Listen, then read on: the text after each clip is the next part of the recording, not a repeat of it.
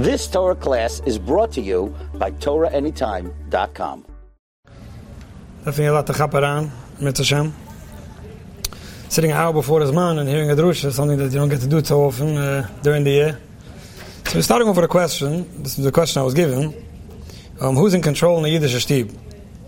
So for those of you who know or don't know, I do a weekly question and answer shir. So I'm very used to starting off with a question. It just makes it a little easier to answer. So the question over here is a general question. Who's in control in the Yiddish shtib? And when I heard this question, it reminded me of a conversation I once heard. Somebody was talking to a mechanech, and he was explaining how he's struggling with his children, a lot of difficulties. But I already learned that you have to pick your battles with your kids. That was the way he described his the chinuch advice he got. I learned you have to pick your battles. And right away the answer the mechanech gave him was, why are you battling your children? Sometimes we use phrases and terms that we don't even realize what it really means. But when you're picking battles with your children, it sounds like you're in some kind of war and you're just trying to figure out which ones you're gonna win. So when it comes to something like who's in control in the Yiddish shtib, it sounds like there's a issue of control, which is just the question, who's really the one in control, right? And the term control, most often, in relationships in general, is usually used in a negative, derogatory sense. Control usually means that somebody's controlling someone else. And in healthy and good relationships, the way we want Yiddish shtiva to be, that's definitely not a word that we're trying to use. You never hear somebody, a woman, nach Husen Kala, da helfen, so feine Stieb, bei Snem Yesu, you should always be in control. It's not something that you want to, even if you're telling someone who will be in control, it's not something that sounds too good. Even when a husband and wife are going somewhere, and there's one person in the driver's seat, and there's usually only one person in the driver's seat, it doesn't mean that he's controlling where we're going. It means that two people are heading somewhere, and one of them is driving where both of them want to go. And that's how it should be when Eibush is hilf. When things are the way they should be. Now, of course, there's such a thing as one person helping another person. There's such a thing as one person stelling zechtzit to another person, and even accommodating someone else. But not control. And that's something I want to be very clear about. In a relationship where somebody's controlling the other person, there's already a problem, no matter who it is. And that's not how it should be. And very often we hear people talk about who's the boss in the house, who's really the one making decisions, who's the one that has the last word. And these things are usually not comments or statements you'll hear when everything is the way it should be. There's a joke about the insurance agent who knocked on the door, and the housekeeper opens up. He says, I want to talk to the boss of the house. He said, okay. So he walks away. A few minutes later, the husband comes. He asks him, are you the boss of the house? Oh, no, me. So he steps aside, and a few minutes later, his wife shows up. He said, oh, are you the boss of the house? The boss of this house? No. You mean my teenage daughter? And she comes along and says, are you the boss of this house? No, that's my little brother. So finally a 10-year-old comes to the door and says, are you the boss of this house? No, I'm not the boss of the house. Could I speak to the boss of this house finally? Yeah, we'd have to come upstairs for that. You sure? So yeah. She takes him up to the second floor, he points to the crib. Now that's the boss of this house. Very often you talk about the boss of the house, and it has a certain mashmuas that's not something we really want to. That's the way we want things to be. And very often you'll hear people actually taking control of a certain areas in the relationship, and it's a given. Some people will say, this is my thing to decide. This belongs to me. This is how it should be. You're not supposed to talk. You're not supposed to mish the haram in this noisa. I don't know where you come from, but the way I grew up, everybody knows that this really belongs to the husband, to the mother, to the father. Very often people are taking control over certain issues without even realizing what they're doing. And you hear sometimes people talking about, who's wearing the pants in the house, who's the boss, and it's usually not something that people will admit to. Interestingly, right? You'll be able to ask someone who wears the pants in that house, or you'll ask children sometimes, who wears the pants in your parents' house, and they'll have an opinion. You'd be surprised sometimes what that opinion is. Rarely will you hear someone say, or when people talk to me at least, in my house, I make all the decisions. I'm the boss. People don't talk like that. People don't feel proud about that. People don't identify with being the boss. In some cases, people will justify why they're making decisions. Some cases, people will go and explain that it's not really me. I'd only do it because my wife is indecisive. But rarely will you hear somebody being proud about being in control and being boss. And that's a good thing. It's because deep down we all know that when it comes to a real relationship, there's no bossing and controlling. It's not the way we want to work a relationship. And very often I hear people describing, and when you think about it, you'll see it might be easy to relate to like this. People describe to me a lot of times their parents' relationship, and very often they'll right away zoom in and say, yeah, I'll tell you who the boss was in my parents' house. Everything my father wanted went. my mother didn't have a choice. Or the other way around. When my mother says something, that's what goes. My father just shakes his head and say the man in the house has the last word in every discussion. Yes, there, and it ends over there.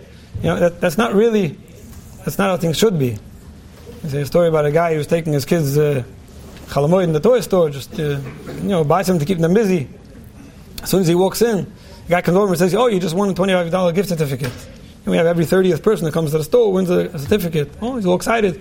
He calls his kids around. He says, "Okay, we bought a gift certificate, so this is going to be a special bonus. So who are you gonna buy a special prize for? Who deserves it most?" Everyone's quiet. Nobody wants to rock the boat. So okay, let's do it like this. Whoever always listens to mommy and never argues, and the first time she says something, that's the one who's going to get this gift certificate. And all the kids go, "Okay, Tati, it's yours." And that's sometimes, unfortunately, how you see a certain imbalance in relationships.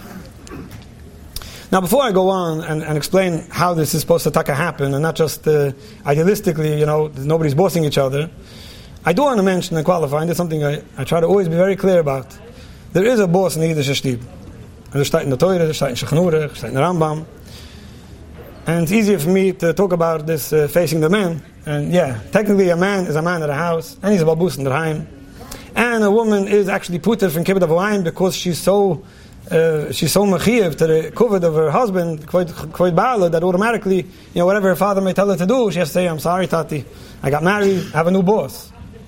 And she's supposed to do everything the way the husband wants. If the Rambam zukt, kol maseu al piv, it's quite a long list of things. Now, it doesn't take away in any way from what a husband's supposed to be mechab d'yos megifa, havik agif mechab d'yos megifa, respect and the recher is one for another. My point is, I don't want anyone to go away from anything we're going to be saying here today thinking that, okay, there's no more boss anymore. You got that? So from now on, we do things the way it works. There's a boss in the Yiddish Shtib. But the idea of bossing and controlling and a relationship where one person is afraid of the other one and one person is making decisions instead of the other one, that's something that's not conducive for Shulam Bayis. So if we're looking to live Bahava Achva Shulam Barayis, we're looking to take each other seriously and make each other feel well, there's definitely a lot to think about if somebody wants to even be the boss of a house or making decisions or taking control over any given issue. That's first of all. Another thing that definitely has to be mentioned, and that is that if we're talking about the boss, there's definitely an ultimate boss. And it's clear that anything that ever happens in the Yiddish Shtib has to always be the way the Eibishter wants it. And this is something that has to be said and again, because so often, when it comes to making decisions on our own and we start using all kinds of psychological methods that seem to work in the relationship, we tend to forget that we are both mechiyev in the Kabbalah Samach Shemayim, and we both want to make sure not one is trying to control the other, but both trying to make sure that whatever we're doing is the way Yiddish Shtib darf gefiert werden. That's not a question. So back to the idea of who's in control. Sometimes people understand that in a relationship where one person is in control, that's not a good relationship. It's a lopsided relationship. I have a class online called the lopsided relationship that I get a lot of feedback about. And some relationships look a little lopsided when one person is dominating the other and things like that. But there are situations where a household is working where, let's separate certain areas. This is your thing, this is my thing. And sometimes it seems to work. There's a guy who was marrying off his son. He said, "No, Tati, give me some marriage advice." He said, "I'll tell you the key to Shulam Bayis. Right in the beginning, we made up, me and Mommy, that all the small decisions she makes and all the big ones I make. And everything was fine since then. We never fought anymore." I said, "Really? I never noticed you making any decisions." Yeah, there were never any big issues to deal with. Everything was always the small issue. I don't know. She always explained that it's always the small stuff. But you have some times in the Yiddish Shtib when it comes to learning with the boys the Over Zebunim, that's yours and that you have to take care of. When it comes to cleaning up, that's hers and she has to deal with. And sometimes things like this work. Sometimes we just the finances are his and the spending is hers and things like that. We somehow try to make it work. There's a joke about the guy who his wife lost his credit card. Somebody asked me, "You're not worried?" No, the person who's told spends a lot less than she does. But in many cases it seems to work when we split things up. And some people think that that's how it should be, and if it works, it's fine, as long as it's not coming at each other's expense. In other words, sometimes people are throwing at each other things, and this is yours, and that's yours, and everyone's waiting for the other person to take care of something, which again becomes an issue of control. Who's deciding what belongs to whom? There definitely are things that even Toidedik are responsibilities of a husband to bring panusa, and sometimes he's waiting for his wife to do that. The responsibilities of a wife whether it's the running the house and things. There definitely are ways that it's normal to share responsibilities, but it's not about control. A couple came home from the hospital with a baby, and so she grew up in a house where whenever a pamper had to be changed, the mother would tell the father, okay, go change the pamper. So she comes home and says, no, Yankel, the pamper. No, next time, next one. Okay, next one, that's fine. 12 hours later, Yankel, change the pamper. No, I meant next baby. Sometimes there are definitely things that do make sense when one person is doing one person, and sometimes you hear about situations that are mamish, at least I hear about such situations, that are mamish set up wrong, and people are taking care of the different responsibilities that definitely don't belong to them. But let's talk about an idea, I spoke about this many times, that relates to all relationships, not only marriage. It's an idea that would help almost any relationship have a kiyum, a happy relationship, long-term relationship, something that could work in any relationship. And this could be a relationship between neighbors, a relationship between employees and employers and workmates and relatives and siblings, and shalom bayis as well.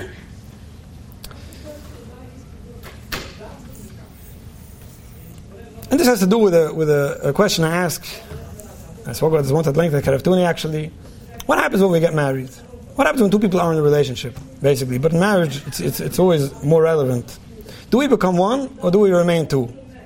So some people like to think about it, at least right when they get married, or at least when they're still a chus and kala. It sounds amazing that we're becoming one. Well, becoming one means that we are now going to be one couple. It's going to be so geschmack. We're always going to want the same thing, and we're always going to have the same ideas. We always have the same taste, and we're always going to be disappointed. That's what happens. Because if you're expecting two people to become one, most often that's going to end off in disappointment. Then you have people who say, listen, we are married, but what is that? That's not a commitment. I mean, we're roommates, and we even share a bank account. Why not? And we run a house together. We even share kids, by the way. But we're still two people, and it's fine. You do yours, and I do mine. And you have people, unfortunately, that could go along in a relationship for quite a long time as roommates. And sometimes people see that for whatever reason it's hard to get along with the person they married, and they decide, we can get along without getting along. Who said we have to? What really happens? So we're married. There's whatever that entails technically, but nothing more. And they're both a big mistake. Two people being married doesn't mean they become one person. And if you think that's the way it is, you're going to be very disappointed. You might be standing in the lobby outside a Karaftuni session, and she's saying, I think we really need help because this title is talking about our kid. She said, no, we don't need help. I told you 1,000 times already. I said, yeah, we do. It's fine if two people have a different opinion about something. And if you're expecting two people who are married to always have the same opinion, like I said, you're always going to be up for disappointment. Does that mean that we remain two people? Then with what are you related?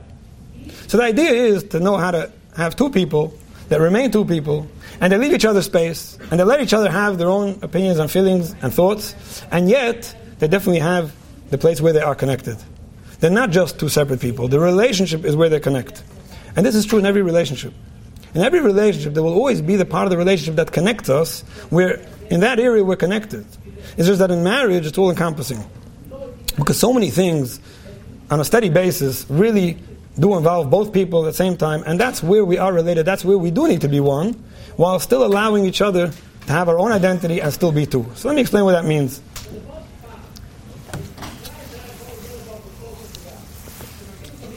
In every relationship, there will always have to be three categories. Remember this is in every relationship. And this is something that I always feel comfortable talking both to men and to women at the same time about, because it's something that technically we should both be understanding each other. It's not about, I'll teach you how to give a good compliment, and you come out and your wife just heard the same speech. Oh, come on, it didn't work. Because I know where you got that idea. This is an idea that should help every relationship thrive long term. When two people are married, there's always going to be the mine, the yours, and the ours. Remember that. There's always the mine, there's the yours, and the ours. So the example I always give when I'm speaking is that in the relationship we're in now, we're sitting here together, I'm speaking, you're listening, we're in a relationship. What's mine? Mine has to do with how I'm talking, how fast I'm talking, what language I'm speaking in, what I decide to say, if I want to stand in one place, or I want to wear my hat, and things like that, that's mine. Somebody tells me, the speaker before you did things differently, I think you should be doing it like that. Sorry, that's mine to decide. And the same thing is the other way around. If I say, the group over here doesn't look so intelligent, I think you should all start shaking, it will make you look a little more involved. Why are you telling people what to do? But then there's the part that definitely belongs to us together. Which means that if I'm more comfortable all of a sudden turning off the lights or turning off the air conditioning or doing something that involves both of us, but I'm taking control over that, that's a problem, because that's where we're in the relationship. That's where we're doing something together. And if I'm not going to take anyone seriously and just do my own thing where it really does involve two people, that's where I'm assuming that I'm still on my own and I don't have to think about anyone else, and that's not a relationship. Now, if any of these three categories are going to be violated or misunderstood or misinterpreted and not agreed upon, there's going to be a problem. And I could say, dealing with people's issues for a while, I could say I never saw a situation where people are having problems and these three categories were understood and respected. Remember this. When people are respecting and understanding what it is that belongs to me, what it is that belongs to my wife, and where we share something together, and we should both be sharing that area and not controlling each other in that area as well, that's something that can always help a Shalom Bayis thrive. So let's just explain this a little bit with a few small examples, and it's really all-encompassing. These categories will deal with every issue that ever comes up in a Yiddish shtib. I think we'll answer the question, who's in control in the Yiddish shtib? Well, it should depend on what. So anything that has to do with a husband, right? A guy going to G&G to pick a beketcher, example I give often, right? And sometimes you see a couple buying a beketcher. Now it looks cute, right? A couple picking a beketcher.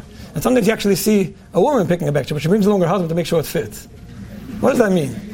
She's buying a beketcher, but she doesn't feel comfortable wearing it, right? Understand? But she likes this one, so she's going to put it on someone. And she's going to like how it looks on that person. Now, if a wife tells a husband, I like the way this looks, and he says, oh, that's wonderful, I'm fine wearing it, that's fine. I don't want anyone to make a mistake. I think that there's a problem with that. That's fine. But a wife tells a husband, you got to wear this one. I don't feel comfortable with that one. It doesn't matter. This is what's normal. You hear me? You don't wear things that make me miserable. What does that mean? That means that somebody's deciding something that really does belong to someone else. Now, very often people could try to twist that and show how it's not really yours, it's really mine. We'll talk about that in a moment. But it's something to think about. What do you mean you want to go to the shir from 8 to 9? There's a better shir at 7 to 8. Right? Going to the shir at 8 or 9, that's not a good shir. You think I don't know? Those are the guys that, they don't take things too seriously, so that's not a good shir to go to. It's his shir. So if somebody is telling someone else what to do and taking control of the issue that belongs to someone else, that's a problem. Let's talk about relationships for a moment. I had this recently. I actually shocked at the example. But a whole Shalom Bayis was rocky because Ingeman decided to share his schedule with his mother. You just told your mother your whole schedule? Why did you share with your mother your schedule? Now, my schedule is mine, right? I just shared it this morning with my son. He asked me, Tati, what do you do? I said, what do you mean? Where are you a whole day? I told him, how do you answer a 5-year-old? I wake up and I go to Shil, I go to my Chavrisa, I go to the office, I come home, I go to Shil to Mincha, and I come home. Also weinig Sachen testen, kommst du heim so spät. So, but that's my schedule. I can share whatever I want. Now, if I decide to tell my mother a rundown of my schedule, and actually a detailed rundown, I tell her, I get up 8 o'clock, I have a Chavrisa till 9, usually takes me 10 minutes to this, because she asked me and I'm comfortable sharing it. So Ingeman's telling me he shared his schedule with his mother, and his wife wouldn't talk to him. Well, it took a few days, and she finally told him that the reason why she's very angry at him was because he shared something so personal with his mother. He married to 2 women. Well, his schedule is his, and who he shares it with is his, and who he feels comfortable sharing it with is his, and has nothing to do with her. Now, if she asks him nicely, I'm saying it again because I don't want people to make a mistake. If she asks him nicely, I would appreciate if you don't share things like this with your mother, and he decides not to do it in front of her, then that's fine. But the fact that somebody is angry or taking control of something that's yours, whether it's how you're dressing or what you're doing, in most cases, there are always those weird exceptions where you're really affecting someone else's life directly. Who you're talking to, when you're going, or what you decide to do, that belongs to you, and nobody should be controlling what you do. And let's turn that around a moment when it comes to the other side. A husband may be allowed to be more in control, as we said earlier. There are things that a husband would be allowed to tell his wife, do this, don't do that, but why? As long as it's not a serious issue and he doesn't have a real reason to take control over her decision or something that does belong to her, why wouldn't you let her? Who you're talking to, where you're going, why are you doing this, why don't you do that? I want you to do things this way. That's not the way to do things. Now, again, you could always ask nicely. You could always take each other seriously. It's fine if Ingeman has a few packages that he likes and he asks his wife which one she likes best. That's fine. Taking each other seriously is beautiful when it comes to Shalom Bayis. But there has to be what's mine and what's yours. And as long as people are in a relationship, no matter what the relationship is, there will always remain what belongs to me and what belongs to you. And this is in every relationship. You'll see it in work and anywhere you're living. There's always things that do remain mine and things that do belong to you. Then there's the hours. Like I said before, there's always things that we share.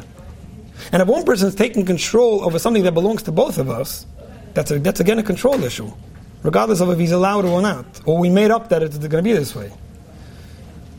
Whether it's our children, or our home, or our schedule.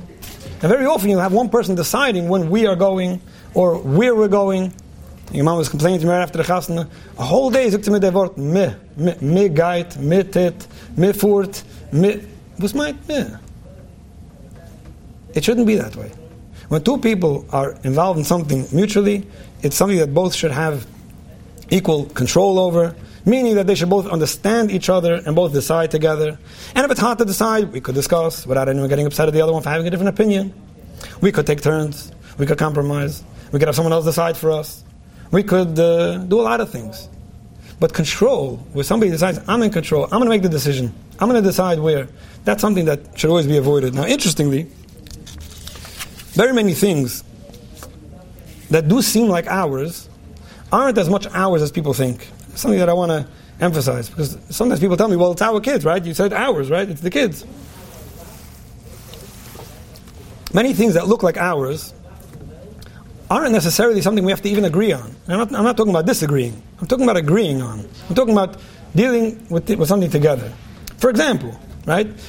The example I gave, we're coming to Karev Tuni. We want to learn new things. We want to be inspired. We want to be encouraged. We want to get guidance. So we're doing this together, right? So which person we talk to get guidance from, or which speech we listen to, is something that affects both of us, right? So we should be able to fight about it till we decide on something together, right? Well, not necessarily. There's nothing wrong with one person deciding that this is something I want to try, this is something you want to try. So many things that people tend to think we should be agreeing on because it involves both of us doesn't. Just this summer, I was dealing with a situation that made me think about this very much. With a couple who had a daughter in camp, and they came to visiting day, right? So you could open any magazine before and after visiting day, you see all the letters to the editor, or if it's good or bad, and it's never ending, so you could buy last year's if you want, it says the same thing. And people have different ideas. Should we visit the kids? Should we not visit the kids? Should we be matriach the parents? Should we not be matriach the parents? Now the mother was adamant that a girl in camp, away for 6 weeks, it's already a week and a half into the summer, right? Away for 6 weeks, she has to get a visitor. Who knows what it's going to do to her, what kind of trauma, what kind of long-term brain damage she'll have if nobody comes to visit her. So this is something that's very, very important. Now she came with that request to her husband, who the one day a week that he has off some time to breathe is Sunday, especially the Sundays that his daughter's in camp. Now he finally does have some time to breathe, and he wasn't so excited about schlepping up to the country. You know, it takes a lot of time to go there, a lot of time to come back, and by the time you're busy funding everything that comes along with the visiting day, he didn't think it was important. But the way he expressed it was, he didn't tell me that part of the story. But the way he said it was, I think it's ridiculous. We should teach children that parents don't have to sit on the road a whole day for them. It was like more of a shitta type of thing, right? I think that there's a chinuch thing. Kids should know that parents don't have to spend the whole day on the highway just because you're having a blast in camp. You're having a blast? No problem. I'll call you. It's fine. Even if you see your friend got a package and you only got a smaller one, a big one, it's all part of the chinuch he was trying to give to his daughter. And his wife is destroying the whole chinuch, just by trying to feed this adolescent, self-absorbed teenager. Now, when you think about it, this sometimes would seem like, perfect example. For the wife to say, we're going, and that's it, and if you don't take me, I'm not going to talk to you for 3 weeks, right? That would be wrong. Because, it has to do with the father as well. And for him to say, we're not going, and I don't care, I don't want this to happen, it wouldn't either seem so right, because, it's definitely affecting the mother directly. She wants to see her daughter. So what do we do? This is a problem. Now, there's no checkmate, because in every such situation as well, you could always discuss it with someone, you could always compromise. There's ways to deal with things, even when it looks like it's a checkmate. But when I suggested to this couple, and they both couldn't believe the suggestion was, maybe the mother can actually even take a car service, if necessary, probably cost less than it would cost otherwise, and go herself to visit her daughter and bring a package and come back and tell the daughter that Tati really wanted to come, he was busy, and Tati could have his breathing space, especially if the mother's not around. Like, why wouldn't that work for everyone? Yeah, but what? That's what they did, and it worked beautifully. The mother felt good that her daughter had a visitor. There was no long-term trauma that needed extensive therapy. The father had his day off. What was the problem? So many issues that seem like we have to agree on something. You think about it. Maybe we don't. Now, it's not because ich mach Shabbos fazich and divos, we're not married. We could discuss it. We could decide that when we do want to go together, we'll go a night before visiting day, spend time together. There's many ways to work together. But when it comes to a point where two people are having an issue over something, and even when it does directly affect both of them, it still could be dealt with in a way where nobody has to control anyone else. And certainly not when the mother is harassing the father, did you call her in camp to say good Shabbos? Well, that's direct. That's already specifically a control issue where somebody is telling the other person what to do. So there's much more to say about this, but let's just remember these three categories for now. There's mine, there's yours, and there's ours. And like I said, this could be with an employee and employer. Ours is when we work together, the work that you have to give me and the work that I look over you. But then there's the yours about how you want to do your work and when you want to do your work. In most cases, really doesn't involve me. And when I just get controlling over you because I can't handle when somebody comes late and does it quickly, and the work is really getting done. Or the other way around, you can handle when I ask you for something. Sometimes if we just let each other breathe, that's when the part that we do share, and in marriage obviously it's a much bigger part, could be so much more enjoyable, so much more pleasant, because it's really ours together. And we do take each other seriously, and we could compromise, and we both know what the other one wants. And taking each other seriously is definitely something that will always make every relationship happy. Now, what I said before was that sometimes something really could belong to someone else, and it's very easy to twist that around. So let me just give you a few statements that I hear people say often. The Beketche example. Well, of course it's your Beketche, but you know how I feel when you wear that? You know how you make me feel? This is yours? I want to bury myself. I can't even walk into the simcha when I'm standing near you and you're dressed like that. And this could go both ways, husband and wife. So whose is it now? Right? Or, if a husband tells a wife, I understand that you have your way of washing the floor, right? It's an OCD ready for generations, and I'm not telling you what to do, but why do I have to hold the baby outside the kitchen for 3/4 of an hour? Right? The whole kitchen is only 10.5 feet. So here already, I'm letting you do your thing, but what about me? Or if somebody says, you want to come late to the family simcha, I understand, but then my mother won't talk to me for a few weeks. So now already it is affecting me directly. And very many situations like this, you'll hear where people are taking control over something that's not theirs. Just recently I was dealing with a young man and trying to teach him a thing or two about not being controlled. In his case, that was the thing that he had to learn. And it wasn't being taken so well at home. Let's put it mildly. I don't want to give away too many details of the story, but I got a call one day, and this lady has a long list of complaints. What is? Ever since my husband started talking to you, he became very controlling. I said, really? How did he become controlling? Because whenever I speak to him, he hasn't come across like a controlling type. I thought I was just trying to help him not be controlled. Well, a lot of times he tells me he wants to go daven, and he goes. That's very controlling. He used to ask me when he should go, and I used to tell, and things like that. And actually, when it came to something at his job, and he didn't even ask me, he just told me what's happening there, and things like that. And then when it came to the kids, when he had an interaction with one of the children, he didn't even ask me what he should tell them. He became extremely controlling since he's talking to you. This is very wrong. I'm telling you this, and this is not working. And I was thinking, this is working. This is working. So very often, when someone tries to manipulate something, you'll see how something that does belong to one person all of a sudden is being twisted, and you don't even know what it is anymore. So remember this. If it's affecting someone else directly, meaning it's involving them, it's asking something of them, it's making them do something, that's where you definitely have to take someone else into consideration. If we're going to a chasna and there's only one way to get there, right, and there's no other way to get there, if there's no other way to get there, then yeah, that's where it's definitely, nobody can say, well, this is my thing and I have to do it, because if you come, but letting someone else not come late because of how someone else might think of you, that's not yours. Holding the baby 3/4 of an hour when someone else scrubs the floor, well, I let you scrub the floor, but I might have to put down the baby. And that's where you see how different things, when you take them apart, you'll see which things really do belong to someone, which don't. And all of a sudden, there's no need for control anymore. I don't tell you how to clean the floor. You don't tell me how to care for the baby. I can't leave the baby with you because you're not going to hold him all the time. He might cry. You don't have to. If you don't like how I hold the baby, that's fine. So you can hold him? Maybe not the whole time. But then I can leave him with you. That's fine. And that's how people can very nicely, very politely, resolve very many issues that look like control issues.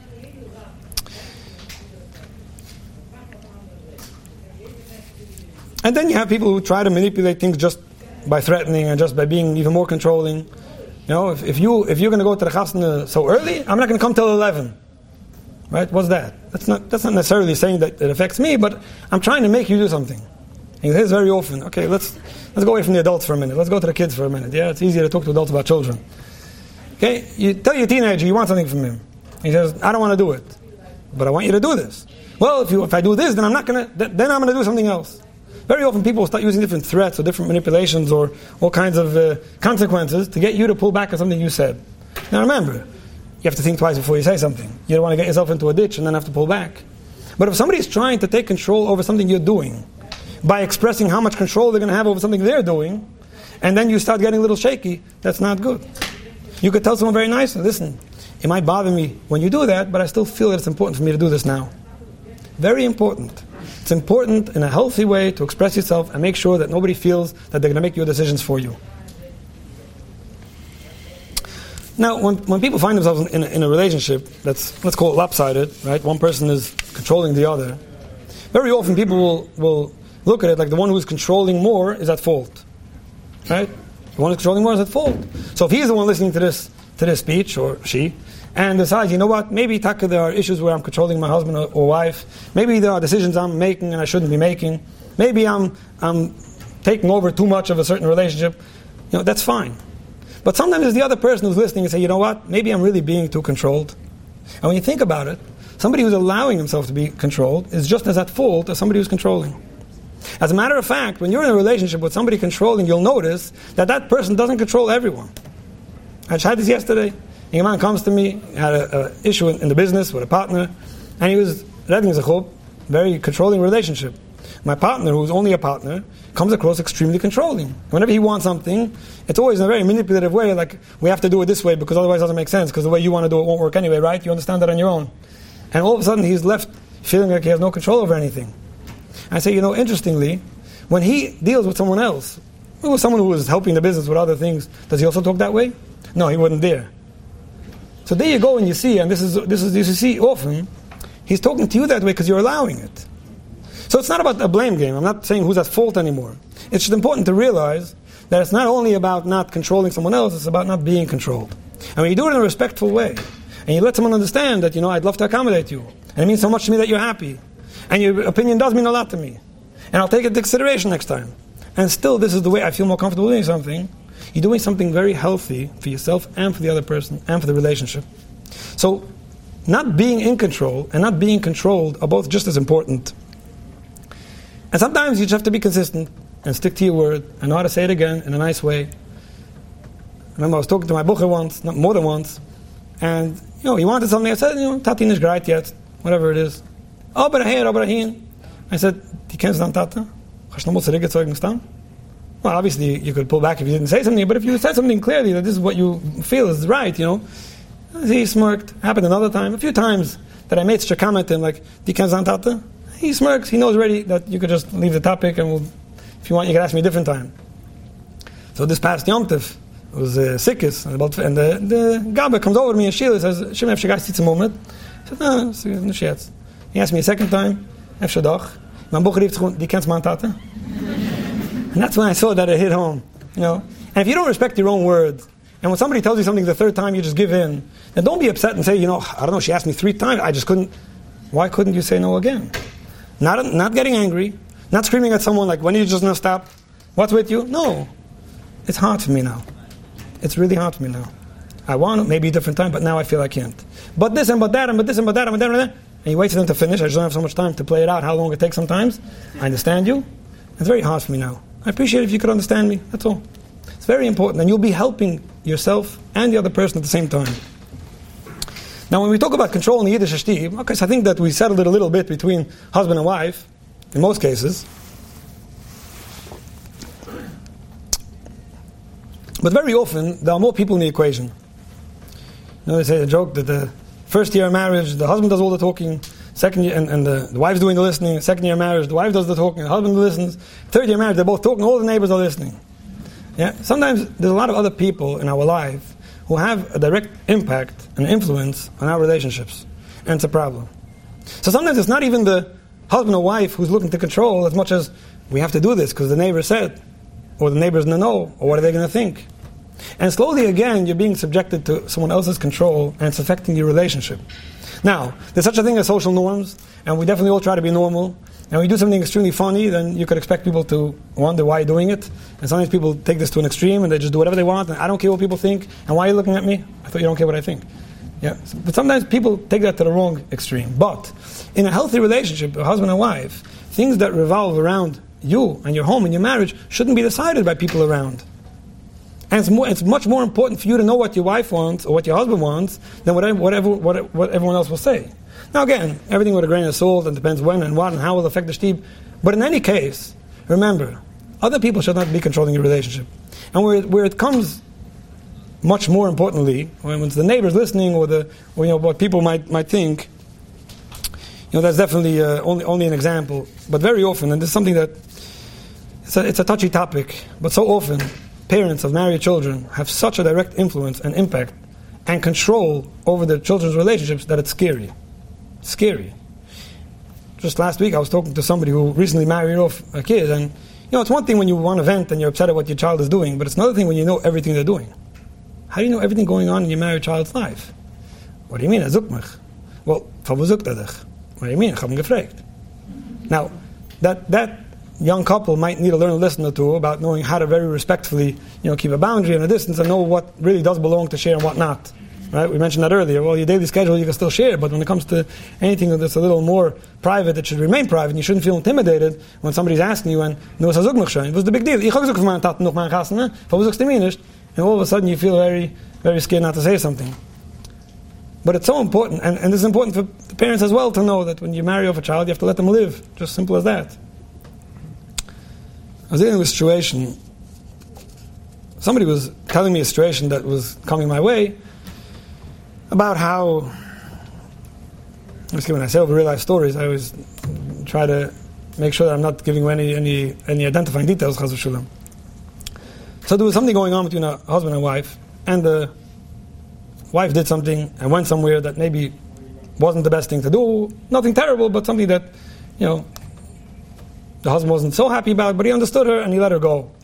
And all of a sudden there was a problem, and they needed help, and they had to call for help, and whatever it was, and it was going to become known that she was at a certain place. And the first thing that the husband said, the first comment that he made, and this was so disturbing to his wife, and I understood it was, and it was like an emergency situation, and it wasn't comfortable, and it was a little scary what's going to be the outcome over here, and the first thing he said was, just make sure my father doesn't find out that we were here. Now, the way the story was repeated was, there's something wrong with this guy. When your wife is having problems and she's in an emergency situation, the first thing you're worried about is what your father's going to say. I mean, please. And what my feedback on the story was, listen, if there's something wrong with him or not, I don't know. He could probably learn a thing or two. But there's something wrong with his father. If he's so intimidated from his father that in an emergency situation, the first thing he thinks about, wusste gaat mein Tata zogen, that's a problem. And if you're controlling children's lives to that degree where they're afraid of you, and when it comes to anything, the first thing that comes to their mind is, how are we going to work around this? How are we going to make sure that the Shver Shviga Vanish Gevur, there's something wrong with that. And couples should know this, that control over a relationship, what belongs to us, belongs to us. Don't let other people have control of what's going on in your life. It's very, very important. Now, one of the ways to make sure that you're okay, being in a relationship where there's no control, being in a relationship where I'm fine with mine, and I'm fine with you having yours, and then we share what's ours. It's such a key word in relationships in general, and the word is acceptance.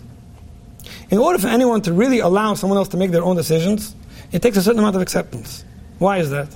When it comes to the ice cream flavor, okay, so most people won't get offended when they want to order ice cream and the wife wants vanilla and he wants chocolate. Some people will, by the way, okay? But most people understand, okay, she wants vanilla, that's fine, I also once liked vanilla, which is okay. Some people will take it as an insult and say, I thought you heard me say 1,000 times chocolate is better. Now, again, with ice cream flavors, it's trivial, but it comes to bigger things, and people get offended. What do you mean? How could you... okay, I'm not going to control you, but you really want to go to that speech that talks about shalom bayis? We're having good shalom bayis. I take that personally. What happens is, if you're not accepting someone, and you're not actually allowing them, and being okay in your own heart and mind, with the fact that somebody else has different opinions, different thoughts, and different feelings, if you're not okay with that, with another person being another person, then it's going to bother you. It's going to be very hard to let that person really be in control of something that belongs to them. It's going to be very tempting to try to take control if it's going to be available. That's something very important to remember. One of the key points in any successful relationship is acceptance. Accepting the fact that somebody else is not you. In any relationship, the best, the worst, there's always a certain amount of acceptance necessary. I accept the fact that you are you, and it's fine. I was dealing with a relationship that was very rocky, and it was all revolving around the word acceptance. You don't accept me, you do accept me, until one spouse, Beles Bride, say, you know what? I accept you. You sure? Yeah. So now that I accept you, what are you going to do to change that I should be happy? Now, you don't realize sometimes what it sounds like, and sometimes it comes out a little more polished, but acceptance means that I accept it. I accept it here, not there. Not I allow it, not I tolerate it. I accept the fact that we're two different people. I accept the fact that even though they told me before the chasna that mamish, azilik min hashemayim, which it is, we're still two different people. I accept the fact that even if in the past we did want something similar and we shared a certain idea, as time went on, we got two different ideas about something, I accept the fact that you are you and I am I. And that's what helps people get to the next step of relinquishing control and living peacefully and happily and letting the other person be who they are. By the way, and this is always just like a side benefit, the reverse psychology of it, when you don't control people, that's when they do so much more of what you want. And I'm not saying it in a manipulative sense, but you see this with children all the time. The certain children, at least for sure, when you tell them what to do, they have resistance. When there's too much authority, there's a resistance. I don't want them. Too much control. You'll be surprised how often your wife will want to go to the chasna at the same time as you, if only you wouldn't say, so we're going at 7, right? Say, it would mean a lot to me to go at 7. If it's not too hard for you, I would really appreciate if you get everything done before then, and call me. But only if you could, and if not, I'll wait. And all of a sudden she's ready at 7. So by the way, if anyone is looking to be a little more in control of what's going on, the reverse psychology of not controlling people will always help you. And the reason it helps is specifically because you're not controlling. A relationship where people aren't controlled, they feel understood, they feel that they have their space, they feel that someone else understands them, someone else accepts them and lets them be, so why wouldn't I want to please that person? Who do I want to please if not for a person who truly accepts me and respects me? Who do I want to please if not for a person who understands that I don't have to do anything? So if my mother's telling me to come to the simcha at 7 and my husband's asking me nicely to come at 8 and telling me how much it would meet him, isn't he the one I want to please? Now sometimes not. Sometimes in unhealthy relationships people are too intimidated to do differently. But very often that's your best bet at having things go your way. Now starting off a Shabbos like this with a topic on control could be a little misleading. I just want to end off with a very clear point. Mr. Motzei Shabbos will be talking about 10 ideas that might help your marriage, and a lot of them come before this drusha. What we're talking about now is a controlling situation, too much control, too little control. It sounds a little problematic. It's not a Sheva Bruchas drusha. It's like you're in a relationship already. You realize where this is relevant, and you want to stabilize things and make things a little more peaceful. There's much more that needs to be done to have a happy marriage. Much more. And sometimes the people, when they're in sticky situations, all they're interested in hearing is, how do I get out of this problem? How do I deal with this problem? My wife is so controlling. My husband's screaming at me. There's no money. He's spending on what? And they just want to deal with a problem. That's not a way to work up a relationship. Relationships need so much more than that. Every marriage needs so much positive energy, so much closeness and consideration, and so much more than just not being controlled. Now, not being controlled is relevant from the start. It's a very important point. But it's not what you'll need to make your relationship thrive. It's just what you'll need to make sure it doesn't get damaged. There's a story about the guy from Chelm. He went to buy a pet parrot. He needs someone taking care of him. He needs someone to keep him company. He was an old guy. He's on his own. So he bought a parrot. He said, the parrot talks. I need someone to talk to me. He had his parrot talk. Just you give him a little time and he starts talking. Comes back 2 weeks later to the pet store. Parrot's not saying anything. He said, really? Does he have a mirror? A mirror? No, you didn't tell me. So he puts a mirror on. Parrot sees himself. Maybe it's easy for him to start talking. Comes back 2 weeks later. He's talking. He's still not talking. Does he have a ladder? No, he doesn't. Yeah, I have a ladder. Get a ladder, a parrot, to climb up and down and keep him busy. Maybe that will liven him up. Anyway, it goes by in a few days, not talking yet. Okay, what do you now? Does he have a swing? No, the parrots like to swing. Hey, he comes back 2 weeks later, furious. The guy says, he's still not talking? No, he's dead. He said, really? Did he say anything before he died? Yeah, he said, why don't you give me some food? And that's when he died. And sometimes that's what it is with relationships. We're looking to fix things and look for solutions without realizing there's the food in the relationship. There's the care, there's the concern, there's the feeling. There's so much more to it. And still we always have to remember that when it comes to any area of control, any area where somebody is taking too much control or making someone else feeling controlled, there's the healthy boundaries that have to be there. I mean, I wish still this is what helps a relationship thrive in a healthy way, long term. You've just experienced another Torah class brought to you by TorahAnytime.com.